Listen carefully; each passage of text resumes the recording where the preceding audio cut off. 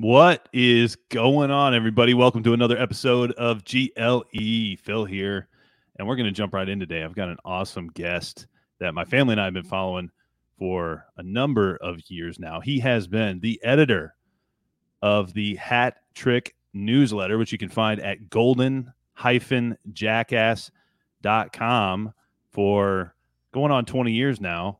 And Golden Jackass is the site of numerous important mega forecasts related to the degradation and destruction of the global financial system.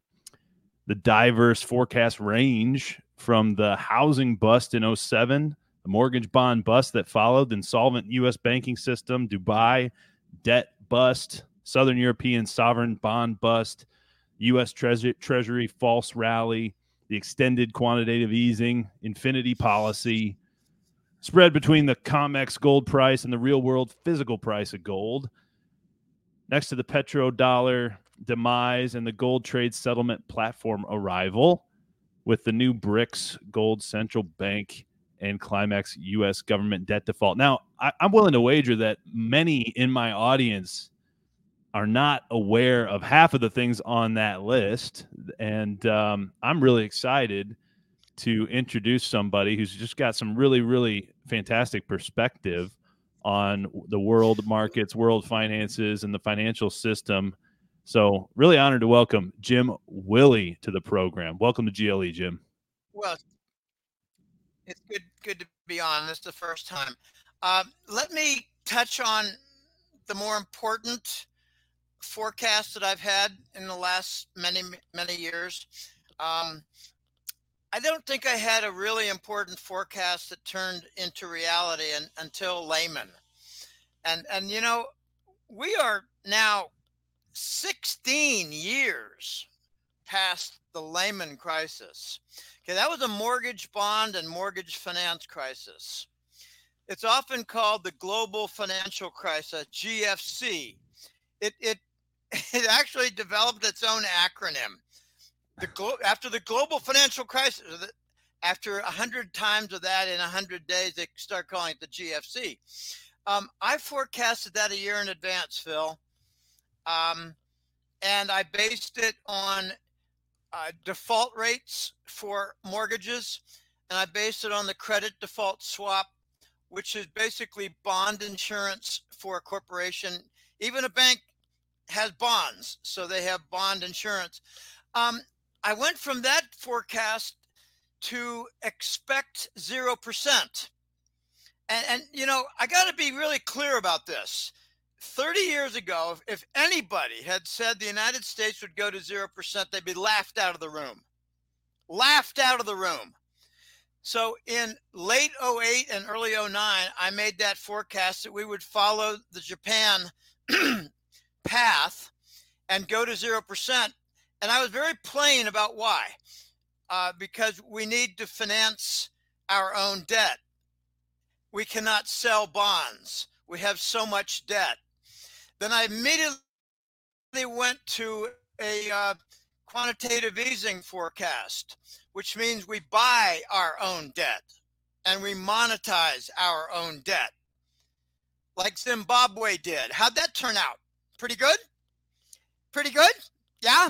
But if we put U.S. Fed holy water on it and give it a Keynesian label and call it good and wave our hands, then it's wonderful for economic growth. Bullshit. I forecasted the Lehman crisis, 0%, monetizing our own debt, and then I had a 10-year forecast in 2012 that we would eventually have trillion-dollar forecasts for as far as the eye can see, climaxed with a debt default. So I said, 2022, 2023, right in there. Okay, I had another forecast in about 2015 or 14, right in there. I said that the Europeans, really the Eurasians, Russia, China, and maybe some of Europe.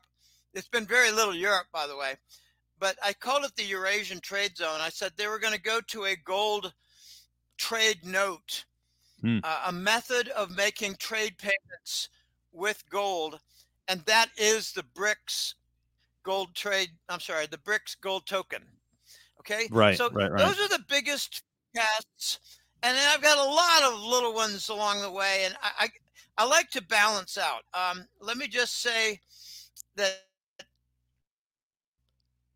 Rob Kirby was a friend of mine, and I still think about him often. He was a Toronto based Canadian and a bank analyst, and he taught me quite a few things about derivatives. He was murdered over something called the Exchange Stabilization Fund, which I will touch on but not get into much depth. But Rob Kirby helped me to avoid making forecast errors. I realized, Phil, that in 2012, I had made a couple of forecast errors. I started this in 04. 8 years later, in 2012, I talked over with Rob Kirby. I said, Rob, I've got two big forecast errors, and they're both related to Treasury bonds. And he said, well, let me help you out, Jim. I don't think you realize how rigged the Treasury bond market is. And I said, well, I am aware that the dollar responds to interest rates and not to debt. Doesn't matter how much debt there is. If interest rates are strong, then the dollar will be strong. And I know that's very oversimplified because crude oil's in that equation also.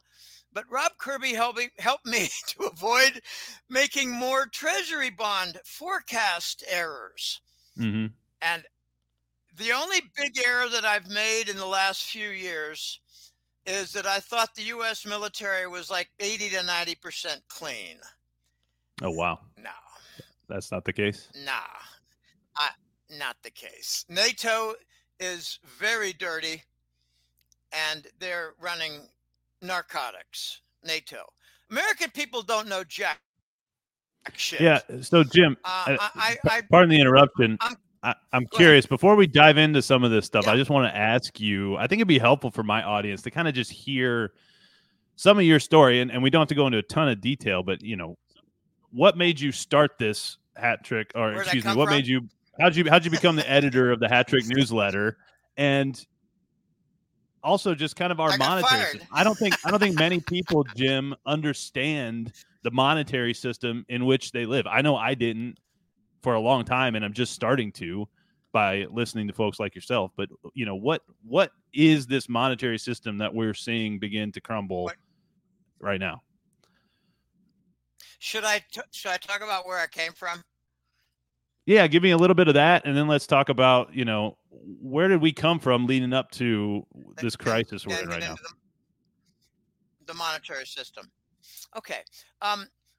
I finished graduate school at Carnegie Mellon, got a doctorate in statistics, immediately got a job at a company called Digital Equipment Corp, DEC.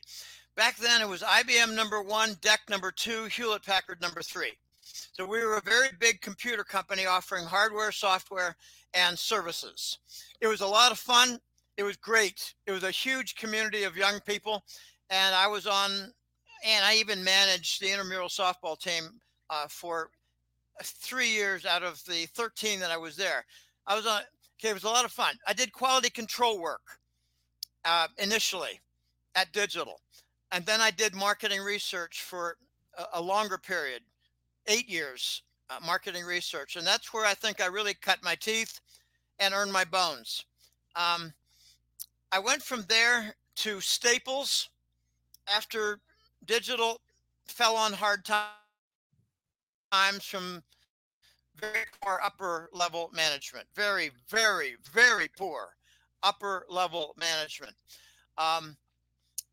Actually, they did some things that our marketing research group advised them not to do, and then they got burned. Then they got burned worse. Then they fired an engineering vice president who was our main man, and later our group got dissolved. So we got dissolved even though we were correct. It doesn't matter being correct anymore in the corporate world. It matters if you have power, if you have influence. Okay, I went from there to Staples, and I picked up on the third important area of statistical work. Okay, remember, quality control to start, marketing research followed up, and then I went to sales analysis and forecasting at Staples. And that was 5 years. That was a lot of fun. I mean, I didn't expect Staples to be that fun. All right. Anyway, I did a couple of other jobs, and I got laid off. And I thought, gee, if I'm going to be writing an occasional article, like at goldeagle.com, that was my initial big splash area, goldeagle.com, and then Kitco. But I realized Kitco was, let me just say, a little shady. I don't like their management. They don't like me. So I began writing a few articles, and then I lost my job. And they were very plain to me. They said, Jim, we're going to replace you with two younger guys.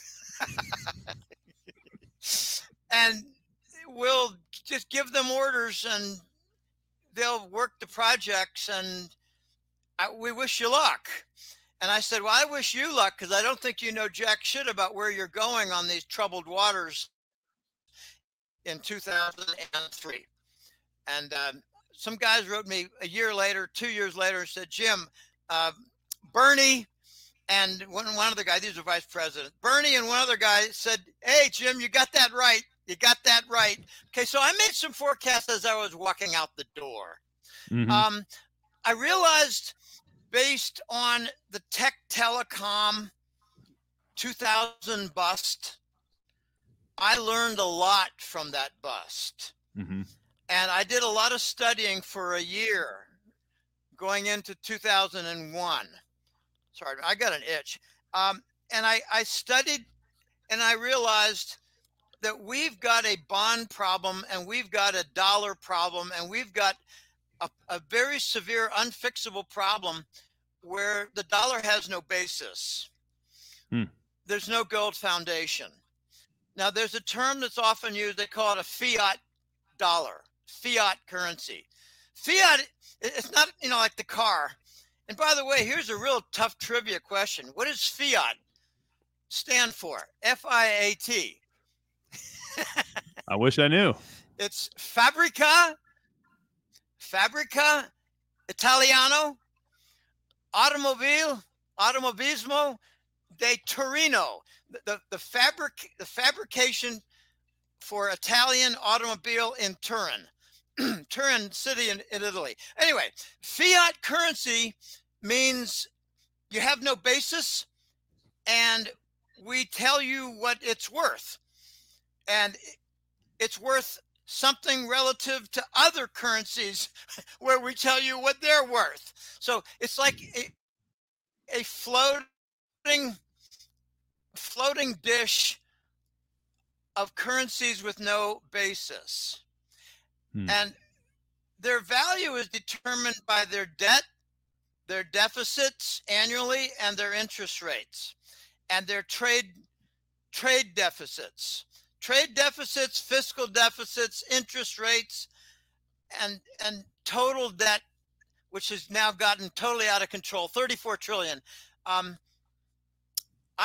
thought way back in 2004 when I started the newsletter, I got a number of questions in the next 2 or 3 years. When do you think the dollar is going to see its sunset, its end? And I said, probably around 2010 or 11, maybe 2012. Do you remember the pigs European debt crisis in 2010 and 11? No, I don't. Not your face is drawing a blank. Okay, the pigs, Portugal, Italy, Greece, Spain. Their debt all went to crap. Okay, and their interest rates went up, and they distinguished themselves from Germany, whose interest rates did not go up. So we had a division of Europe, and I was all over that. That was a very big issue back in 2010 and 11. The pigs. I remember it now. I didn't remember it being called pigs. Oh, PIGS. Portugal, Italy, Greece, and Spain. There you go. Okay. We are now in worse shape than any of the pigs ever were. Okay? United States. Okay. So I realized in 2003, when I got laid off, that I could start a newsletter and I might actually be able to support myself. I didn't have a family Mm-hmm. and I just had an apartment. I had a nice little car. I didn't have expensive, crazy habits. So Mm-hmm. I marched about.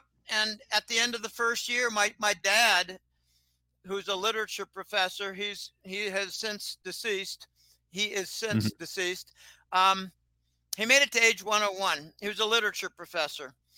Um, he paid off my debt after the first year. You know, if you're going to start a business, you need seed capital, you need Right. startup capital. I didn't have any. Right. I used a credit card. I used 3 credit cards. Anyway, after 1 year, my dad paid off my debt and I started the newsletter. And I'm a statistical analyst. I am not an economist. So I Hmm. put in my bio, Phil, and this took a month to craft. I said, Jim Willie, PhD from Carnegie Mellon in statistics, unencumbered by the limitations of economics credentials. In other words, I don't have an economics degree and I'm not Sure. held back by that fact. Okay. Right. Most of Right. the Right. economists out there, I'm a very fidgety guy. I'm always moving around. If you pay close attention, you will notice that most economists are compromised. Most economists work for Wall Street or they work for a major university that has been co-opted or they Hmm. work for a foundation.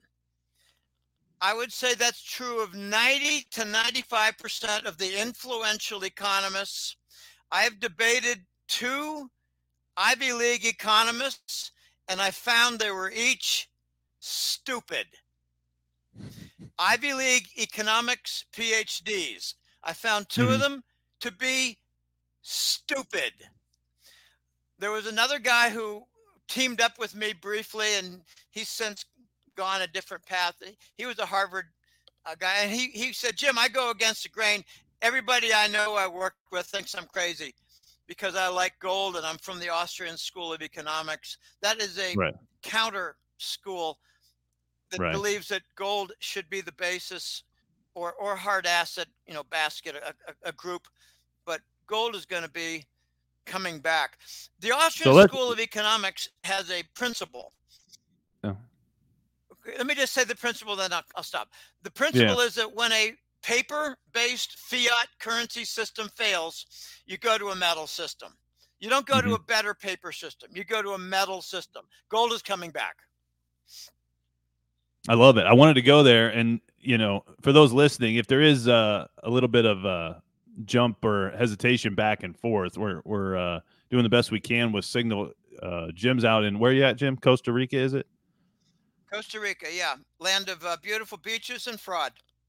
And what? Yeah, and what made you go out there, Jim? Okay, there's your lead question, Phil. In 2006, I endured 2 death threats. One was from Swiss bankers, and I wish them nothing but ruin. The Swiss bankers. Notice that last year Credit Suisse got in trouble. That was another correct forecast, a minor correct forecast. I said 2 months before it happened, with the money laundering wrecked in Ukraine, Credit Suisse is going to fail. I said that in April, and by June they entered failure. Credit Suisse, giant bank in Switzerland. The Swiss are the dirtiest bankers in the world. They make Wall Street look like choir boys. I got threatened by a Swiss banker in 2006, and then a second threat came from Homeland Security, Wow. our Homeland Security. Each one threatened to put a bullet in my head and told me what I was not supposed to talk about. And right now, I'll talk about it. It's the World Trade Center. I talked about the World Trade Center, you sons of bitches who threatened my life. The World Trade Center was the biggest bank heist in the history of mankind. It was $100 billion worth of gold, $100 billion worth of bearer bonds, and $100 billion worth of diamonds. And here's a funny little fact that all these sleepy, dopey Americans are not aware of. The World Trade Center had the largest private bank in the world. Why was that never in the news, Phil? World Trade Center had the biggest bank in the world, private bank. There was a bank robbery. That's why they didn't tell you about World Trade Center having the biggest private bank, because it was a bank robbery. And they used it to install what I call the Fascist Manifesto, otherwise called the Patriot Act. Anyway, I talked openly and I got threatened. Other people like Judy Wood, a physics professor at Virginia Tech, she talked about the DEW weapon, the directed energy weapon. And she had her mother murdered, her main student, doctoral student in physics, murdered. She had her bank accounts rifled. They called her a terrorist. You know, these people who are running our country, they can do anything they want about labeling somebody a terrorist. If you're about to expose them, they call you guilty of espionage. So if you reveal treason, you're called guilty of espionage. Okay. Anyway, had 2 death threats in 2006. That was my 3rd year of the newsletter. And I decided I'm getting out of here. I'm tired of fat women in the United States. Right. I'm tired of the materialistic culture.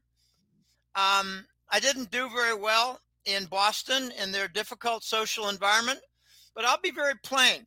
When half the women that I encountered weighed more than I did, and I was just a regular old 180-pound guy, I say I'm getting out of here.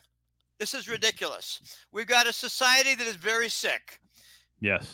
Notice that the U.S. military cannot hire because they say 30% of the people are obese, 30% of the people are either on drugs or on government payroll like welfare. Right. So who is going to supply soldiers to our military? Could it be the unvetted migrants coming through, the Latin Americans, the Chinese, and the Arabs? Could that be the next element of our military because we're too fat and drugged out as a society to defend ourselves? Okay, so I get a bit hope angry not, Jim. And about what's going on. Yeah, let's hope not, Jim. And I know, you're right on. We've been poisoned. Our food supply has been controlled for so many years. I don't think people realize what's going on with their food. And if you don't, you need to wake up. Most people don't know anything about anything. Right. So let's go to that. Let's go to about anything. Let's go to the financial system and gold coming back, Jim, because, you say this to people and they think you're crazy. Sure. Not you, but me too, or anybody who's saying, hey, gold's coming back. People are like, nah, go get Bitcoin, right? No, crypto, it's digital gold. So talk a little bit about gold and what's going on in the markets these days. Let's stick with the tremendous disruptions and breakdowns. The parts that even the slowest people out there in our society can grab onto. We got rising prices. We got insolvent banks. We've got difficulty with the supply chain. We've got endless war with an $840 billion annual budget that they call defense, but we don't engage in defense. We engage in offense while we open our borders and don't do any defense. We got a $34 trillion debt. It's growing at least $1 trillion every 5 months. We've got $750 billion in unrealized losses in our banking system. That's as per the FDIC filings for insurance. we've got recently, Phil, I'm not making this up. Recently, we have 10 billion in debt per week. Okay. Anyone who thinks that this is sustainable is either denying what's going on or stupid as a rock. And I believe a third of our country is stupid as a rock. Another third is uneducated on financial matters. And the other third is aware of what's going on. 1/3 dumb as a rock. 1/3 is just completely clueless and uninterested.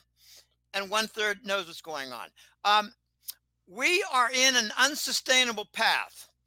Now, let's just go back to a recent event several years ago, the Maidan. You know, I find it embarrassing that when you talk to many people, they don't even know where Ukraine is. Yeah. People don't know geography these days, Jim.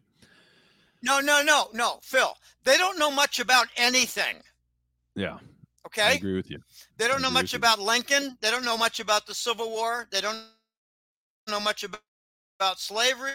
They don't know about Black Lives Matter. They don't know about finance. They don't know about the dollar. They don't know about Canadian infiltration with the Chinese. They don't know about the Chinese Communist Party. They don't know anything about Skull and Bones. They don't know anything about Texas being the only country that was joined into our country to join the Union. Most people don't know anything about anything. Mm-hmm. And that's why I have done pretty well with my newsletter, because people want to know. There is a slice of Americana that wants to know. Okay. Mm-hmm. In 2014 and 15, Hillary Clinton and Victoria Nuland and the Mossad from Israel organized a coup of Ukraine. Okay? And, you know, the dumbasses in our country might think, well, Hillary installed something good. Okay, those are your morons talking. What she installed was a government over a failed state to allow trafficking of narcotics, of children, of human organs, of white women, of adrenochrome, and of bioweapons. Ukraine is the center of trafficking in the entire planet. And that is what Hillary and Nuland installed. In response, they created the sanctions against Russia. Russia did not react well. They had assets frozen in Switzerland. They had assets frozen in England. And they decided, we're going to get out of the U.S. Treasury bonds and get rid of all U.S. government debt securities. That started the de-dollarization movement. It was the Maidan coup of 2015. Hillary and Nuland.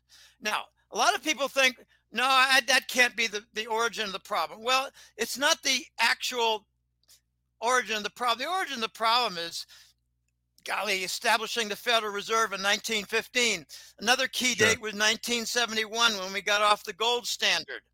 Okay, we're up to $34 trillion now in debt. And here's something I forgot to mention. The interest on the debt is $1 trillion a year. Right. Is this sustainable? Of course not. So what are other countries doing?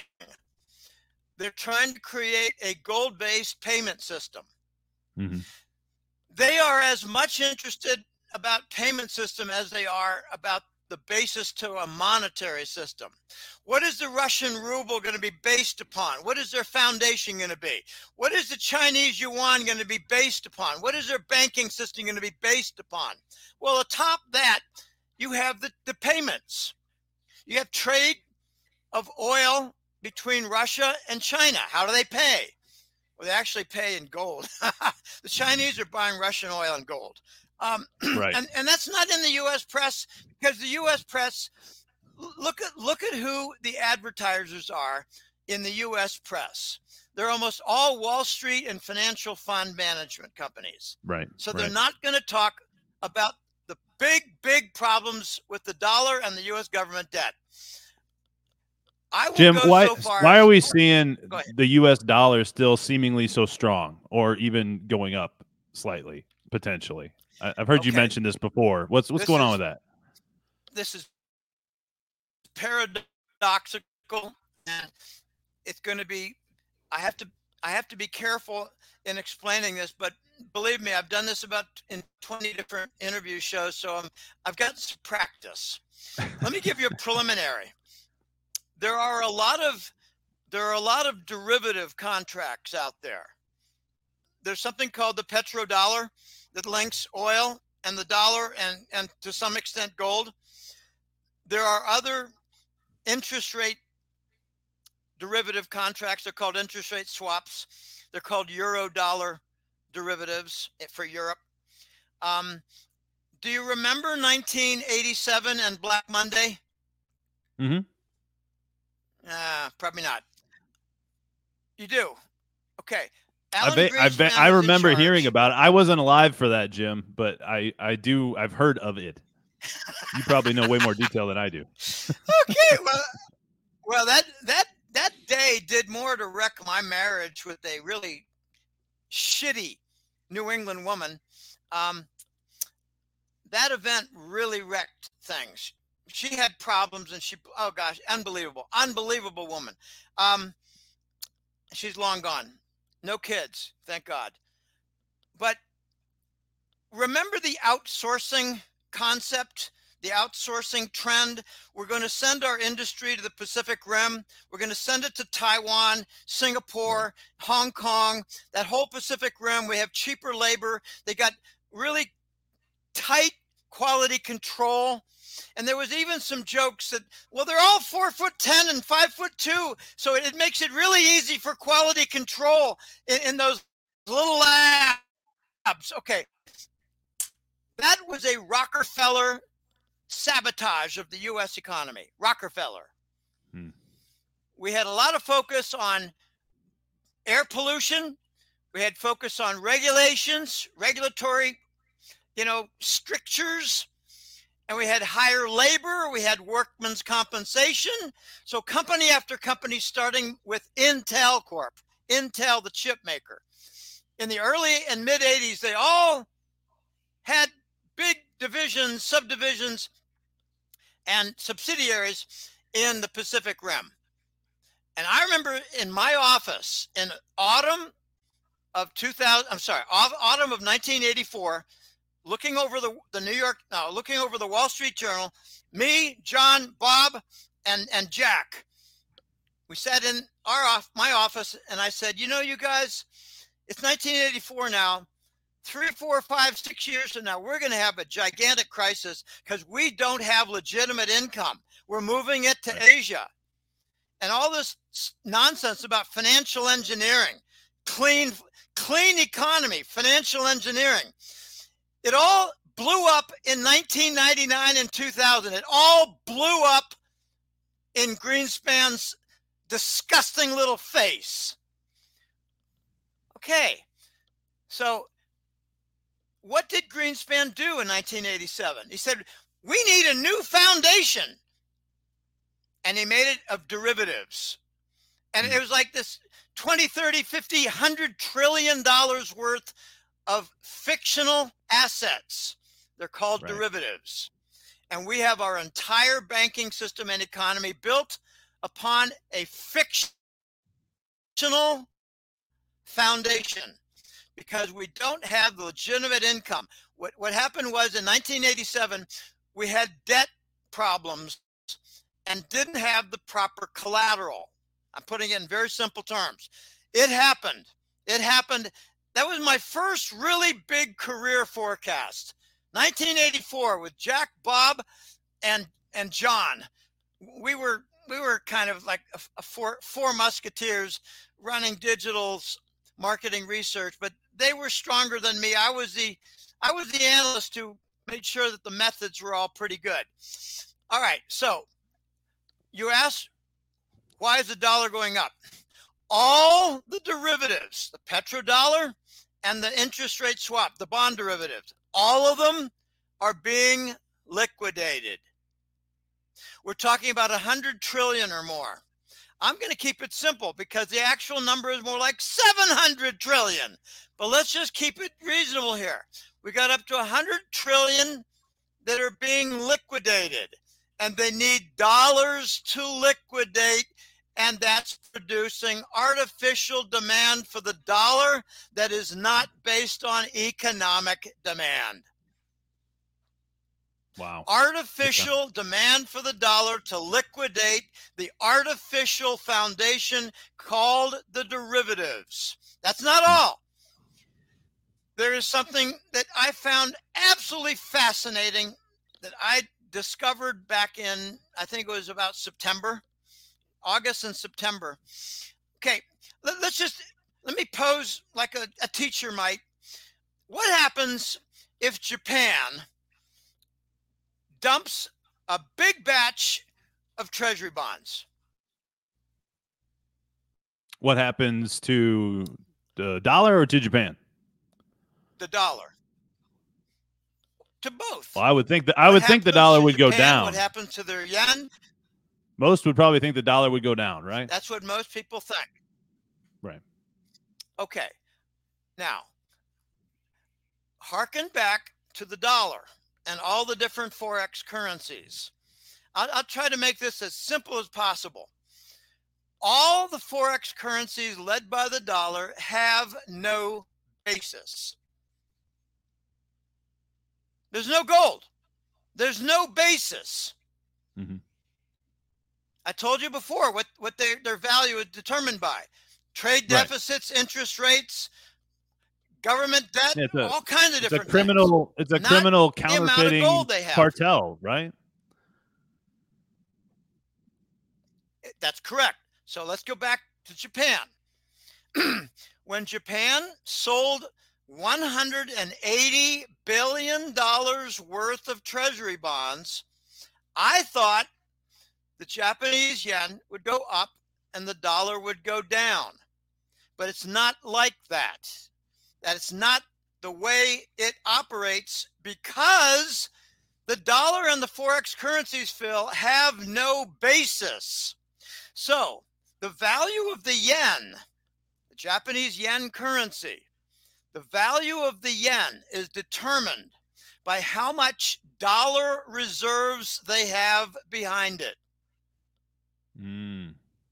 So when they sold 180 billion in treasury bonds, they bought gold and they reduced their dollar reserves, fortifying their yen, and the yen went down 22% in 1 year.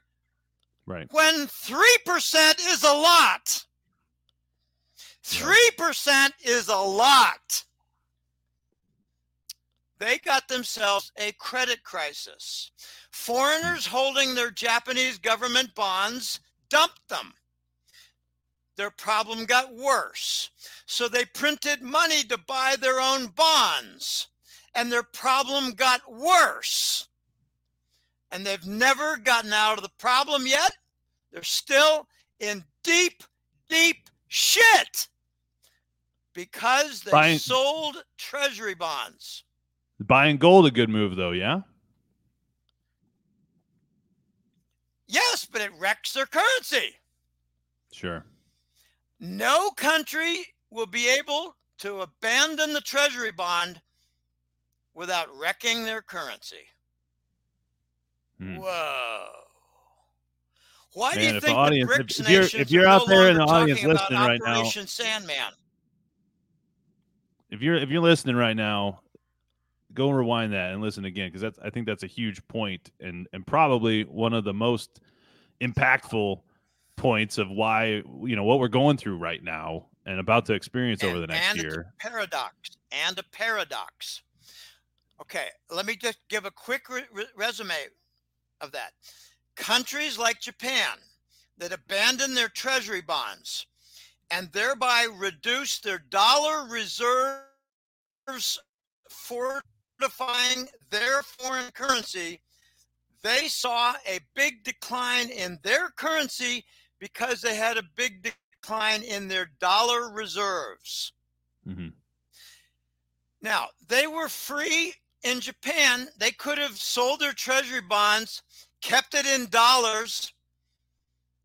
They could have bought just tremendous amount of dollar-based corporate bonds, Phil. They could have bought a bunch of big properties in the United States and kept it in the dollar and had no impact to the yen. But they went to gold. The Bank of Japan has announced, we're going to gold. And amazingly, the Rockefellers are beginning to bring, they have begun a campaign to assassinate Japanese leaders. Wow. The consequence of selling treasury bonds not only harms their yen because they got out of the dollar for their reserves that backed up their currency. They went to gold. So they not only had yen damage, yen currency damage. Okay, we're going to see cheaper Toyotas. Okay? Okay? Now, you think that's good? But Toyota's not going to make much money. Their export trade just lost its profit. Right. If they had a 25% profit from selling a Toyota in the United States, dumping it off at the Long Beach port, that profit just vanished. So the dollar goes up because of artificial demand, and the yen goes down. And they have not recovered yet. They're down 25% because they had to print more money to buy their own debt because foreigners were selling their debt after they lost money on the yen. Suddenly, Japan looked like an emerging market nation. Now, here's the funny part. We've never heard Japan talk about joining the BRICS, but they did exactly what the BRICS did. They de-dollarized. Right. Right. Are they going to join the BRICS? Okay, I got news for people. The BRICS are going to become a global trade union, and the United States is not going to be part of it.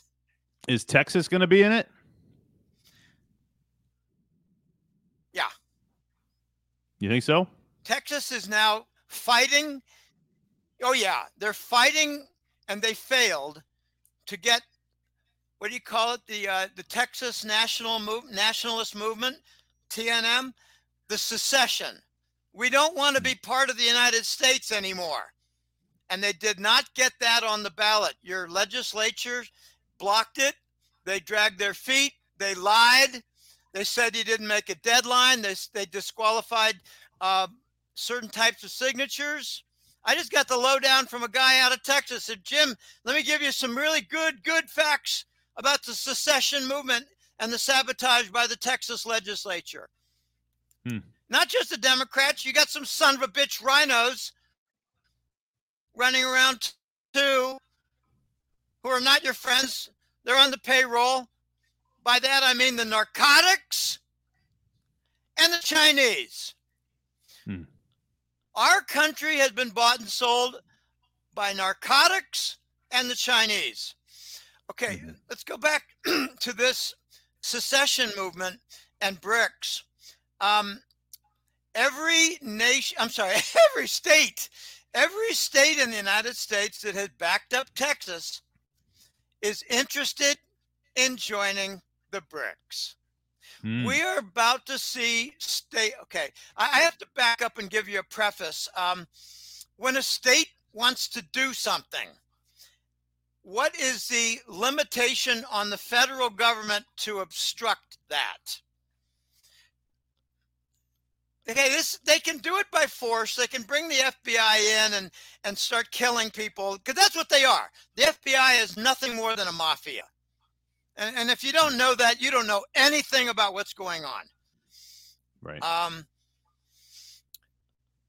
These states are in a position now to say, we have our state sovereignty. I'm gonna complete this preface with 3 examples. Roe versus Wade. What was it, 2 years ago? Roe versus Wade, abortion. Right. We're sending this back to the states. Individual states can decide upon this. Right. The Supreme Court was given orders, I believe, by the White Alliance. We want you to start reversing the federal power. We're going to make sure the federal government shrinks in size. That's going to take a long time. But in the meantime, you need to give the states back their power. The second case was over West Virginia and a pollution case, a pollution battle. And West Virginia won. The Environmental Protection Agency is going to go away. The Environmental Protection Agency was told by the Supreme Court, you have no sway, no power over the states. Phil, I got news. If that's the case, EPA should be dissolved. Right. Along with their, $15 billion budget. And probably 1,000 other agencies while we're at it, right? Right. Okay, the third case was over gun control. The right to own weapons. And Texas, okay, this is like part of the Texas DNA. I love that about Texas. Don't mess with Texas. I just heard someone say to me, Jim, don't mess with Texas. That was originally, a long time ago, an anti-littering campaign. Don't make Texas messy by tossing out garbage from your window. Okay, now I just think of it, don't mess with Texas, don't cross Texas, don't step on their feet, don't block them, don't get in their way.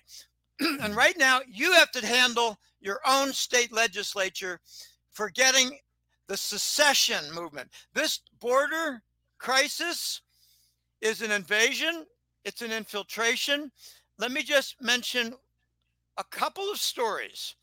One is a pilot, and one is a landlord in LA. A pilot friend of mine, client, said, Jim, you need to understand something.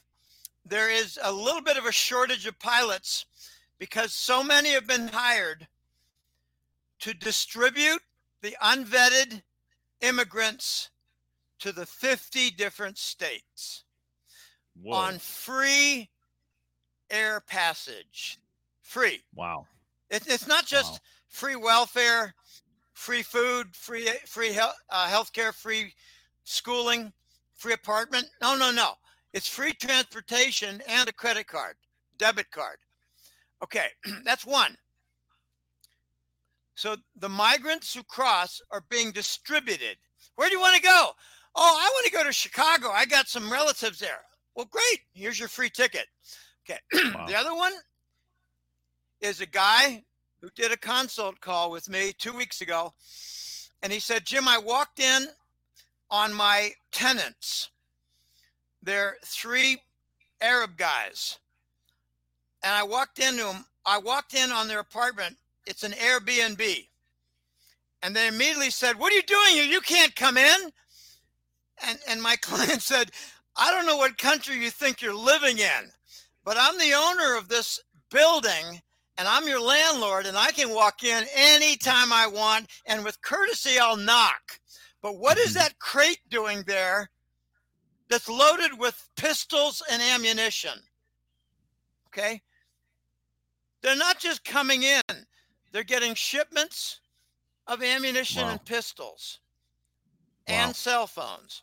Okay. I believe as soon as I heard that the federal border patrol stopped cutting the wire. They initially cut the wire, remember? And then 2 weeks later, they stopped cutting the wire. Right. And they worked with the Texas National Guard and the state police or whatever, the Texas authorities. The federal border officials started to join the Texans. And I concluded this is going to escalate into secession. You don't get secession without fighting for it. Right. You have to go step by step. It's not going to go, well, we're going to have secession next week. Hallelujah. Okay, what a fool would talk like that. This is going to be a battle for the next year to get it on the ballot, to get it on the election. Mm-hmm. You're going to have to vote out of office these assholes who blocked it in your state legislature and dragged their feet and lied to you about qualification. Or maybe you got twice as many signatures as required. Or maybe they're going to get, military court-martials and tried for treason, perhaps. Who knows? Could be. All right, but I don't know. that requires the U.S. Special Forces. That requires the U.S. Marines. Those are the two areas of the U.S. military that are clean, that are honest. Special Forces and the Marines. Right. All the rest, pretty damn dirty. And dirty with what? No. Narcotics and Chinese communist bribery. And California is where the Chinese communist bribery comes through. Mm-hmm. And as for narcotics, it comes through Ukraine and the Swiss banks. Okay, let me just throw out a little tidbit. I like tidbits because they're very interesting. How do you suppose Apple, Facebook, Netflix, Google, Amazon, how do you suppose they all got that huge multi-billion, if not trillion-dollar market cap? You tell me.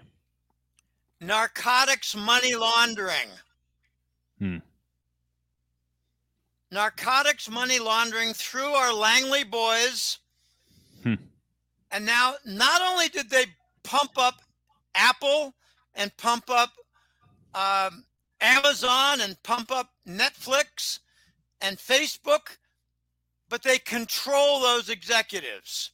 Notice that Facebook was involved with the censoring regarding the election. That's because Facebook's market cap was pushed up by narcotics money laundering. Wow. Through the Swiss banks. Okay? Hey, Jim, can we do a couple rapid fire tidbits? Can we do some rapid fire tidbits? I want to ask you a couple things. If I got access to you, I got to ask these things. So one, we've touched on the stock market. What's going to happen to the stock market in the next year or 2 months? Well, you see, we created a bond crisis. There have been bond auctions with very little bidding. Now, I just touched the surface. I gave you a bunch of facts that expose how the bond market is in a crisis mode. But one of the manifestations of that is that we don't get foreign bidding for our treasuries. I don't know. Okay, I have to back up.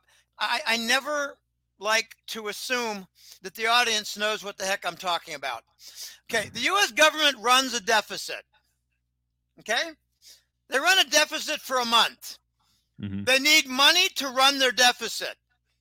So they take the deficit, they securitize it with a bond, and they run an auction. And we get foreign bidding for the auction. Foreigners buy our bonds, and we fund the government, and it does not shut down for the month. Very few people even know what a treasury bond is, Phil. Let's be straight. Right. They don't know what a treasury bond is. I told you before. They don't know anything about anything. Okay? Most people don't know anything about anything. All right. So we created a bond crisis by too much debt. I didn't even mention a zinger.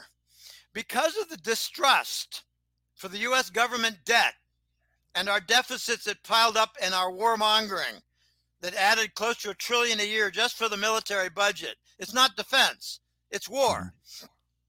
We had to shorten the maturities. We had a bunch of 7-year bonds, a bunch of 5-year bonds, a bunch of 2-year bonds, bills, treasuries. They're all treasuries. They're all maturing now. We have between $8 and $10 trillion worth of treasuries that are rolling over and maturing this calendar year.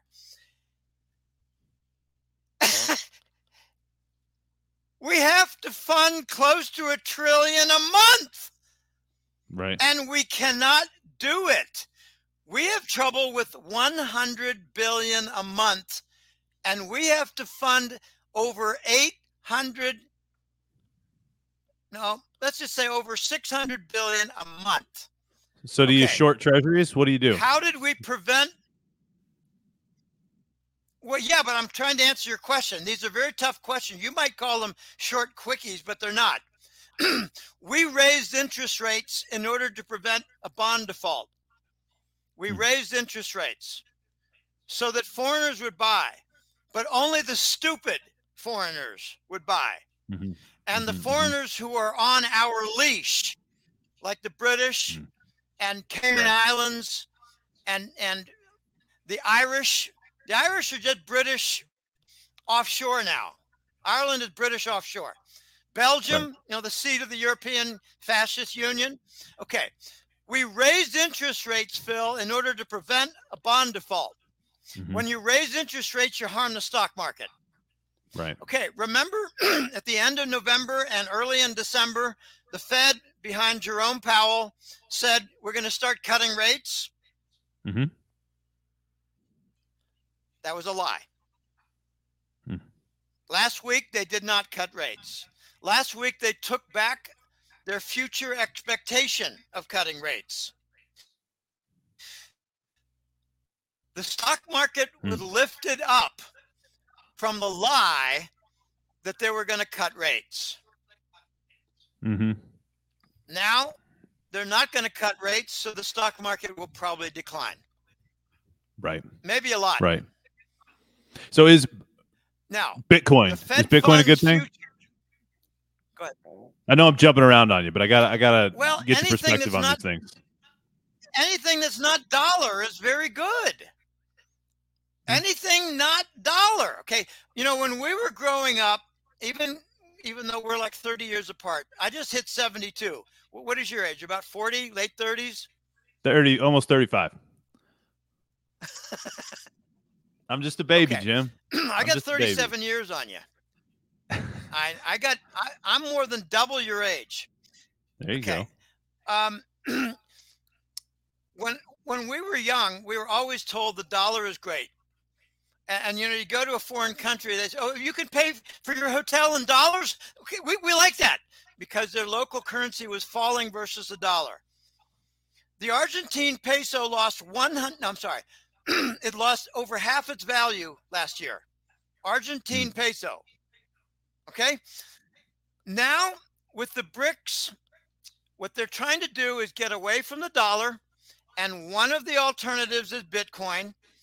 But they've got the Russian ruble. They got the Chinese yuan. They've got XRP. And they're not really talking about using Bitcoin as a trade payment system. Okay, what is XRP and how's it different than Bitcoin? Well, XRP is got a lot of different contracts that involve handshakes between high-level banking officials and national central banks. XRP has everything as an advantage regarding high-level contracts that Bitcoin does not.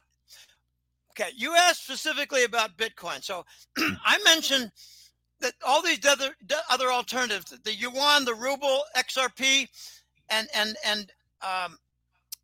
Bitcoin, they are alternatives. But let me focus just on Bitcoin. When an Asian fund, let's suppose there's a fund in Thailand or a fund in Singapore or a fund in Korea or a fund in Hong Kong. Let's say they're managing multi-billion-dollar funds, okay? And they want to move, let's just say they want to move $45 million next week to a place in France or to a place in Spain. How do they do it, Phil? They do it with Bitcoin because they don't want the U.S. government fascist assholes to get in the way. Right. They don't want them to say, we want 3% of that. They don't want them to say, we won't permit that movement. They don't want the Americans to say, what is that for?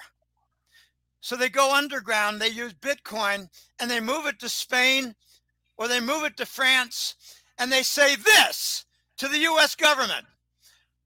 People need to understand, we have a criminal syndicate, a crime syndicate that's taken over our country and our banking system. So Bitcoin is used by first legitimate Asians moving big money. It's also used as a principal method of payment for money laundering and trafficking. When the Russians smashed Ukraine money laundering centers, they captured many $billions worth of Bitcoin. Bitcoin is used in money laundering for trafficking, but it's also used by legitimate.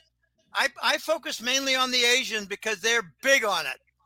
They do not like the Americans getting in their business to take a fee, to obstruct the movement, and to ask questions.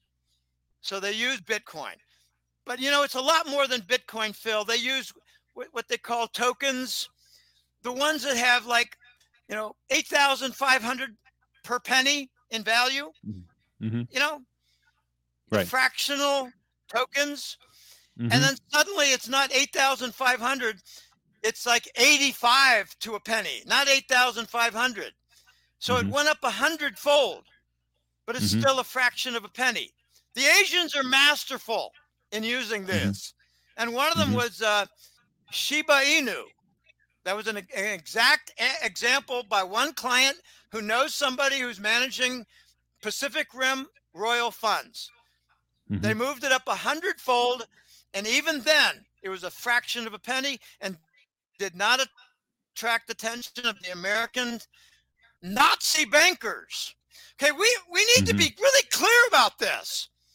We've been infiltrated in World War II by Nazis in Operation Paperclip. It's far more than Werner von Braun. Right. There are between 2,000 and 10,000 of them that came into our country. Wall Street bankers funded the German Nazi war machine. Wow. Sweden was not neutral. They were working with the Wehrmacht factories, the army factories. Bitcoin. Jim, what do you know about Nosara and Jassara?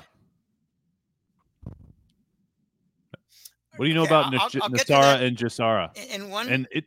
Did that have a connection to 9/11? You mentioned 9/11 earlier on kind of a different topic. I'll answer that in 1 minute because I got one last thing to say about Bitcoin. It was the end of 2022.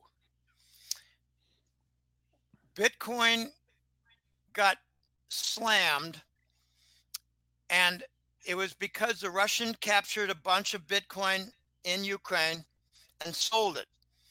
Bitcoin went down like 30-40%. Wall Street banks said Bitcoin's going to zero in December of 2022. I said that is the bottom because Wall Street said Bitcoin's going to zero. I said that is the bottom. Right. Another correct forecast. Okay. So you know who does not like Bitcoin. And if you try to buy Bitcoin by doing a transfer from your bank, you're going to get laughed at by your bank because they're going to say we don't get involved in all that. Why? Because that is how other countries avoid the Wall Street Nazi machine that controls banking. I'm gonna take back my last. Hold on, Jim. I want to take back my last question. The ETF. What about Bitcoin ETF? What are your thoughts on the Bitcoin ETF? Before we jump to Nosara Jassara. I don't like anything formalized. Okay, remember back in 2019, they did a Bitcoin commodity, Chicago Mercantile Exchange contract. They did a futures contract in Chicago. a Bitcoin futures contract in Chicago at the CME. As soon as they did that, I said, Bitcoin will fall by 70%. It fell by 80%. Another correct forecast. Why?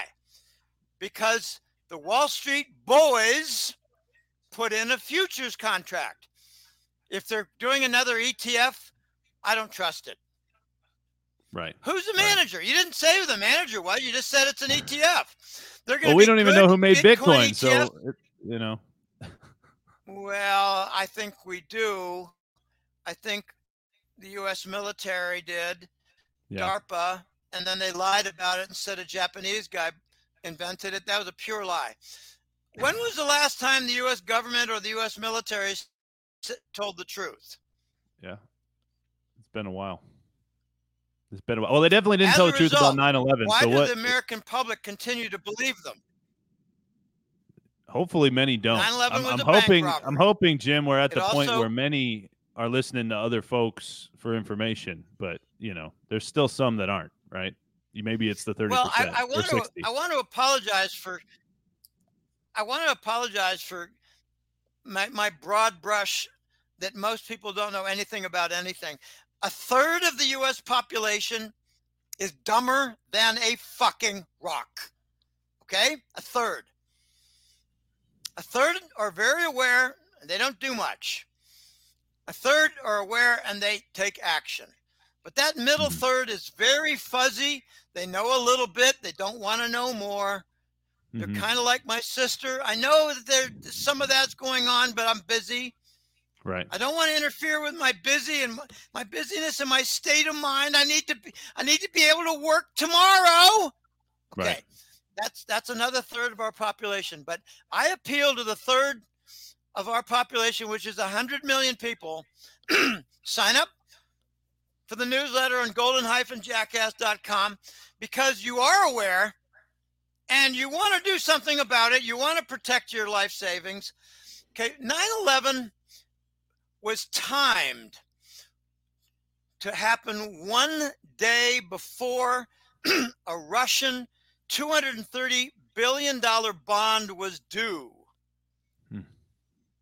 We reneged on it. We made enemies with Russia from 9/11.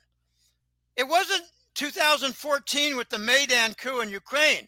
Oh, no. We said, screw you, Russia. $230 billion bond we reneged on. We defaulted.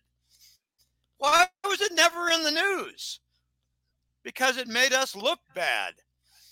Because it made the United States leadership look dishonorable. And that was Bush, baby Bush.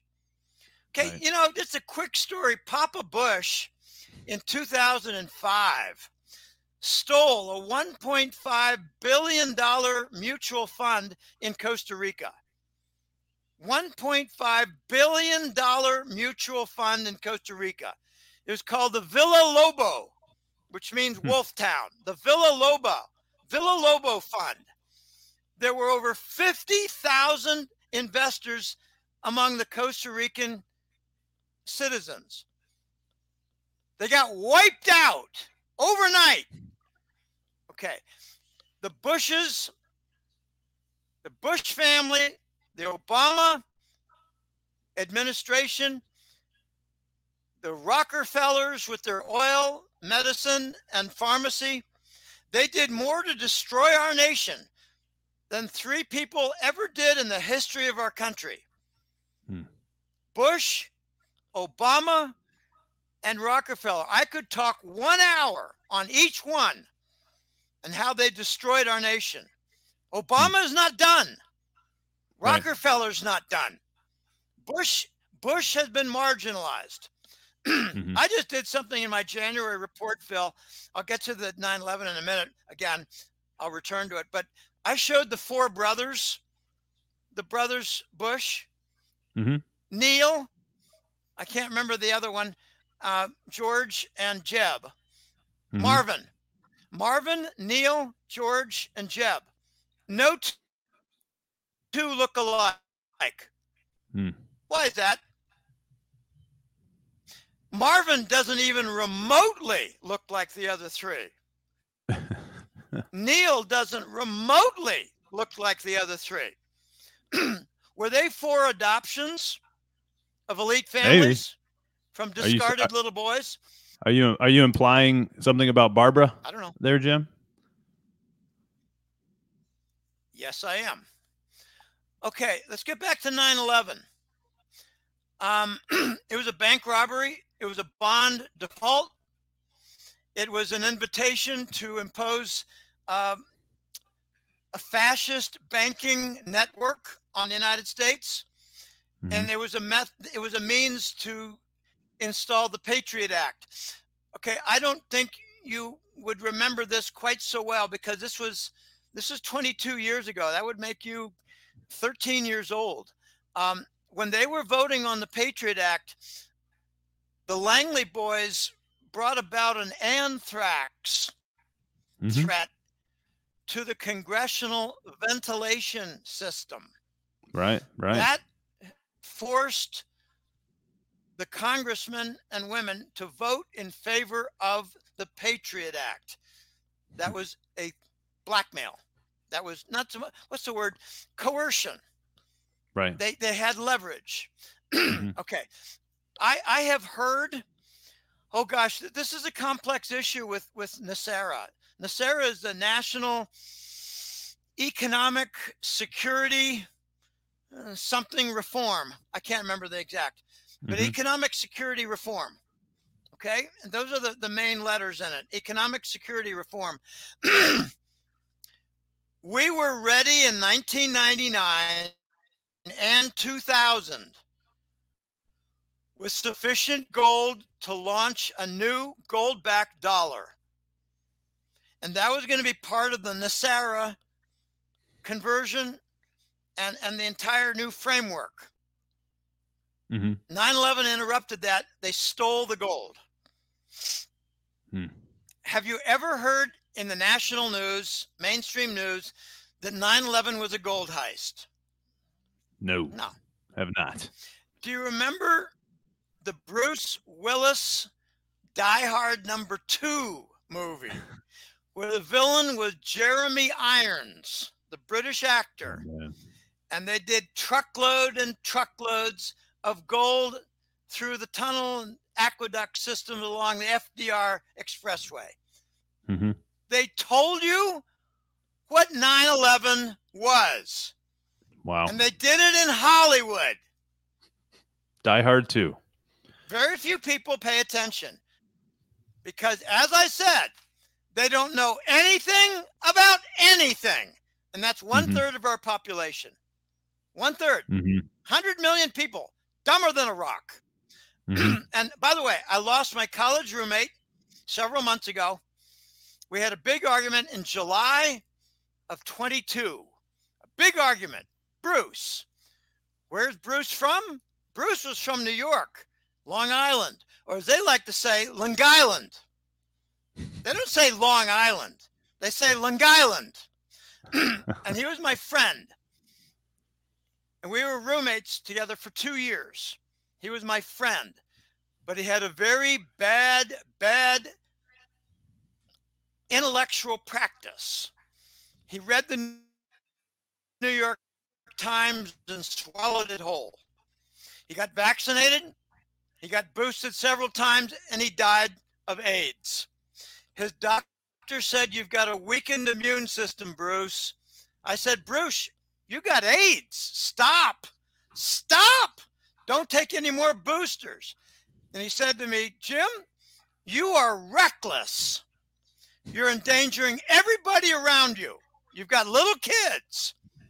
Get protection, you idiot." I said, "Bruce, you're the idiot. You're going to be dead within a year."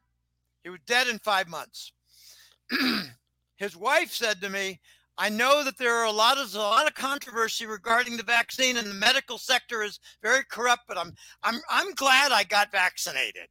And I said, "You're as dumb as Bruce, and the same fate awaits you at the end of the road, and it's called a cemetery." All right. 9/11 interrupted the gold dollar the new Treasury gold-backed dollar. There's a lot of talk now about the new Treasury dollar. It will replace the Federal Reserve note.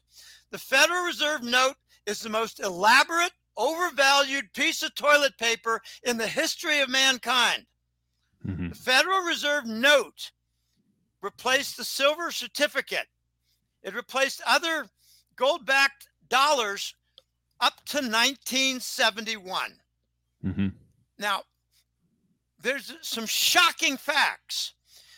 Something like 70% of all the dollars in circulation have been printed in the last 4 years. Okay, we're getting out of control. And if you think that we're going to just manage this problem and work our way through and bring about some new congressional bills, you're dumber than a rock. Dumber than a rock. This is going to end up in a bond default. We're going to be lucky not to lose Alaska. We're going to be lucky not to lose Hawaii. We may be lucky not to lose California. China wants California. They want to send the food production output to the Chinese mainland to feed the Chinese 1.2 billion people. And the U.S. can eat cake or eat shit. Okay? Jim, I've asked my local control unless I've asked my local bank branch, Jim, if the U.S. Treasury dollar, gold-backed U.S. Treasury note is coming, and they don't tell me. What are you talking about? You're crazy. They tell me, yeah, but we don't know when. They won't tell us. So, if you're listening and you're like, oh, this is all crazy talk, I encourage you, go ask your banker about it and see what they say, right? It's interesting that they admit that it exists. The fact that they don't talk about it means they're scared to death that their bank is going to be shut down as a result of its installation. That's my opinion. They don't want to talk about it because, how would it be insolvent, if your banker illiquid, said right, Jim? Well, Mr. Swanson, it's probably going to be installed by the end of the year, and unfortunately, that would mean that this bank will shut down, and I won't be able to talk to you anymore. They don't want to talk like that. Right. They don't want to cause a panic for people to get their money out, because if you get a bank run, that accelerates the process of shutting down the bank. Right. Okay, we have a lot of things that are going on behind the scenes. I believe that for well over a year, maybe 2 years, the White Alliance has had control of the banking system. Now, notice a year ago, remember it was a year ago, a long time now, it has passed since Silicon Valley Bank. Silicon Valley Bank was a big bank, a very big bank, and it went bust, and we were not told the right story. What happened was Mexican drug money came into New Hampshire trusts, New Hampshire, and went from there to Silicon Valley Bank. And the day before Silicon Valley Bank folded, $23 billion was moved out of Silicon Valley Bank back to the Mexican drug cartel. Silicon Valley Bank was a money laundering, a chase. The white hat law enforcement, anti-money laundering officials. I don't think it was the Department of Treasury, Phil. I think it was the U.S. military. The Department of Treasury doesn't fight money laundering. They facilitate it. Okay. Now, the reason I brought up Silicon Valley Bank is that there were two other big failures after that. First Heritage and I can't think of the other name. Can't think of the other name. But there were three big banks that failed.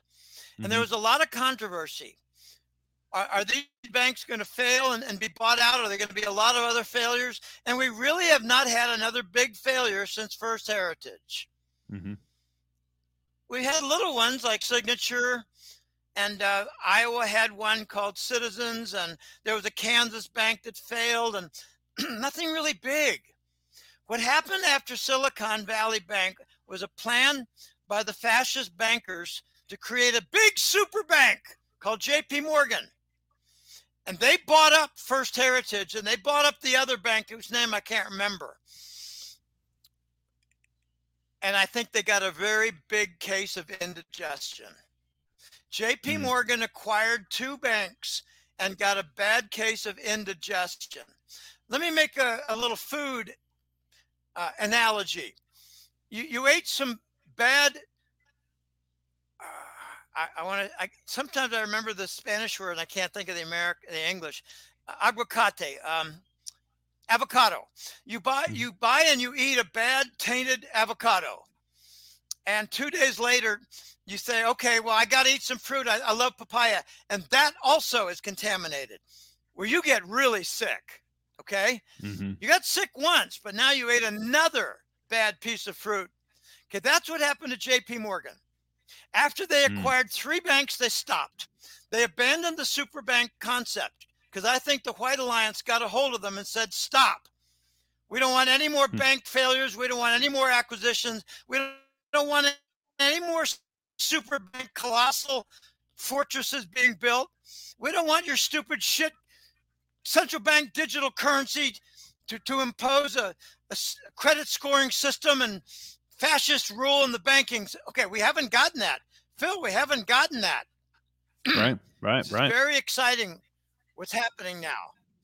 I think what we're going to see is the stock market will go up on talk or actual rate cuts, and the stock market will go down on the reality of no rate cuts and the resumption of rate hikes. I think we're going to see more stock market decline because I think they're going to continue to raise rates. And Phil, the reason is simple. We got way too much debt. We're not going to get past June and July. We're not going to make it to the November elections without a crisis in June or July. Wow. We're not going to get past the bond crisis. Folks, if you are listening to this episode, you're going to have to go back and rewind because there's so much in here. And Jim, I know we could spend hours, and I'd like to, if you're willing to come back for round 2 or 3 sometime, I'd be happy to have you back. And, you know, I'm learning a ton just listening to this. And I do want to, I want to give you an opportunity to close out any thoughts. Give you an opportunity to close out any thoughts that you haven't finished that you'd like to share with the audience. And then I have one final question for you before we close.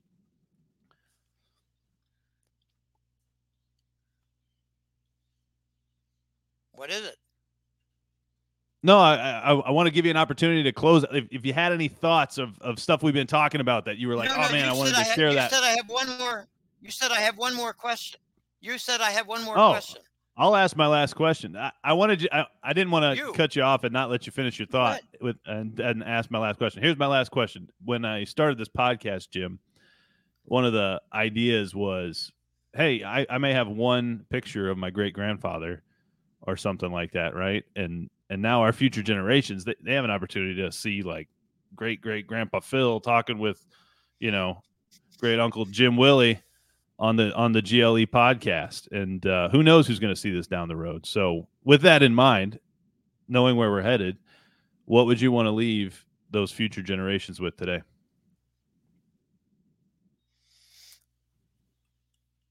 I would leave them with a hope and a prayer. A hope that we can restore the republic and get back on the gold standard and enjoy economic growth and bring in the Tesla patents for energy production. There are so many things that we can do, and most of them are related to silver usage. I would hope that we get back to restore the republic. I would hope that we expose the satanic cult that has taken over our country. I mean, those very clearly satanic cult that has taken over our country regarding the banking and a portion of our military. I would hope that we install a gold standard. And I want to thank the Lord Jesus for getting me this far and protecting me. I am subjected to regular and frequent, very unusual events that I call attacks. I would hope that our nation can turn back to God and put aside this new age bullshit, put aside the lesbian gay movement. I got no problem with lesbians and gays. Just get the hell out of my face and quit exaggerating. Most people in the United States think that lesbian and gay is like 10 to 15% of the population when it's not even 2 because of false promotion. Take your lesbian gay stuff and stick it where the sun don't shine. Let men be men and let women be women. I heard a very good joke. It was more like a graphic. And it was a man who was standing next to his 12-year-old girl. And he said, I followed a man who went into the girls, the ladies' room after my daughter. And I stopped him. And he said, I'm a woman inside. I identified with being a woman. So he continued into the ladies' room, but he got grabbed and stopped by the man who said, I'm the tooth fairy, and I'm going to knock your teeth out. Okay, that's where I would like to see our country go. Knock the teeth out of men who go into ladies' rooms and molest little girls and don't get charged. Okay, Amen. I also want to see our country go back to God. I got this one really good client in Texas. He said, Jim, when you bring out your forecasts, say that there's a factor that has yet to be reckoned with and has yet to be felt. And that is the power of the Lord, the power of God, the power of Jesus. And I have had my butt saved. I've got a dozen stories that are very unusual on how I've been helped. But I don't know if you know what a 3 Sigma event is. A very rare event, like 1 in 200. Standard deviations, 3 standard based deviations. On the normal. Yes. The probability of an event or a probability of some, well, event is a general term in probability theory. The probability of 3 standard errors or more is 1 in 200, half of 1%. Okay, so what happens if you get 3 consecutive 3 Sigma events? That's 1 in 200, and you do that 2 more times. So you got 6 zeros in there, and you got 2 cubed, which is 8. Well, 6 zeros means you're up to 8 million. To get 3 different separate 3 Sigma events, 3 consecutive very rare events, like say an electrical fire, like say a collapsed roof, like say a car accident, 3 events rapidly, that's 1 in 8 million. I got about 12 to 15. And it had broken me, but I continue. All right. I'm hoping the U.S. goes back to the gold standard for the dollar. I'm hoping we get the satanic cult wiped out, removed. I'm also hoping we see about a 50% reduction in the U.S. government. I'd like to see also much of the U.S. military dissolved because they're involved with narcotics and they're on the Chinese payroll. I think Trump is doing a lot of things that we don't know about. And I'll tell you one little closing story, Phil. As you notice, I'm running out of voice. I speak rather passionately as I wear myself out. I love it, man. I did a consult call about 8 or 10 months ago. It was a lady in Los Angeles. And she said, I know, I'm from California. I'm from the People's Republic of Communist California. Okay, we always mention that when it's a California client. I got a lot of California clients. She said, Jim, I had an incident and I got to tell you about it. I've got a gardener. He's from Central America. And his wife called me, and she said, I got a big property. There's a lot of lawn. There's a lot of trees. There's a lot of shrubbery that needs to be cut and clean and fallen branches. There's a lot of work for my gardener to do. I keep him very busy. And she said, he comes like one or 2 days a week to work on my property. But his wife called and said, I came, I need to come by to pick up Jose's gardening equipment. Lawnmower, rakes, weed whacker, saws. And she said, what happened to Jose? Well, he got deported back to El Salvador. What's going on? She said, well, I'm going to come by with a truck, a friend of mine. We're both Salvadoran. We're going to go back. I'm going back to join my husband in Salvador. And she said, Trump hired 10,000 Salvadoran army regulars. He hired them. They're mixed in with the immigrants. And they're reporting to military bases, and they're going to do the deportation. Wow. 10,000 Salvadorans from regular army soldier status. I've heard that they're also Guatemalan and Mexican. Regular army. Guatemala, Salvador, and Mexico. They're going to be hired to do the deportation. Trump's already talking about it, calling it the largest deportation in our history. Well, you know, it's not going to be a 5-month process. Probably going to be a 5-year process, because there are between 20 and 30 million of them. Right. And they're getting welfare. They're diverting COVID funding. They're getting credit cards, debit cards rather, from the United Nations. And they're on alert, possibly as sleeper cells. Because remember, I mentioned the Airbnb in Los Angeles, a crate full of pistols and ammunition. Okay, This is an invasion, and Texas has stopped it. And I hope that they succeed and move to the next step, which is probably not going to be secession. It's going to be gold as legal tender. Later, it'll be BRICS membership, and then later still will be secession. I think it's going to be the threat of mass state secession that results in the end of the Biden show. I never call it an administration. It is a show. Right.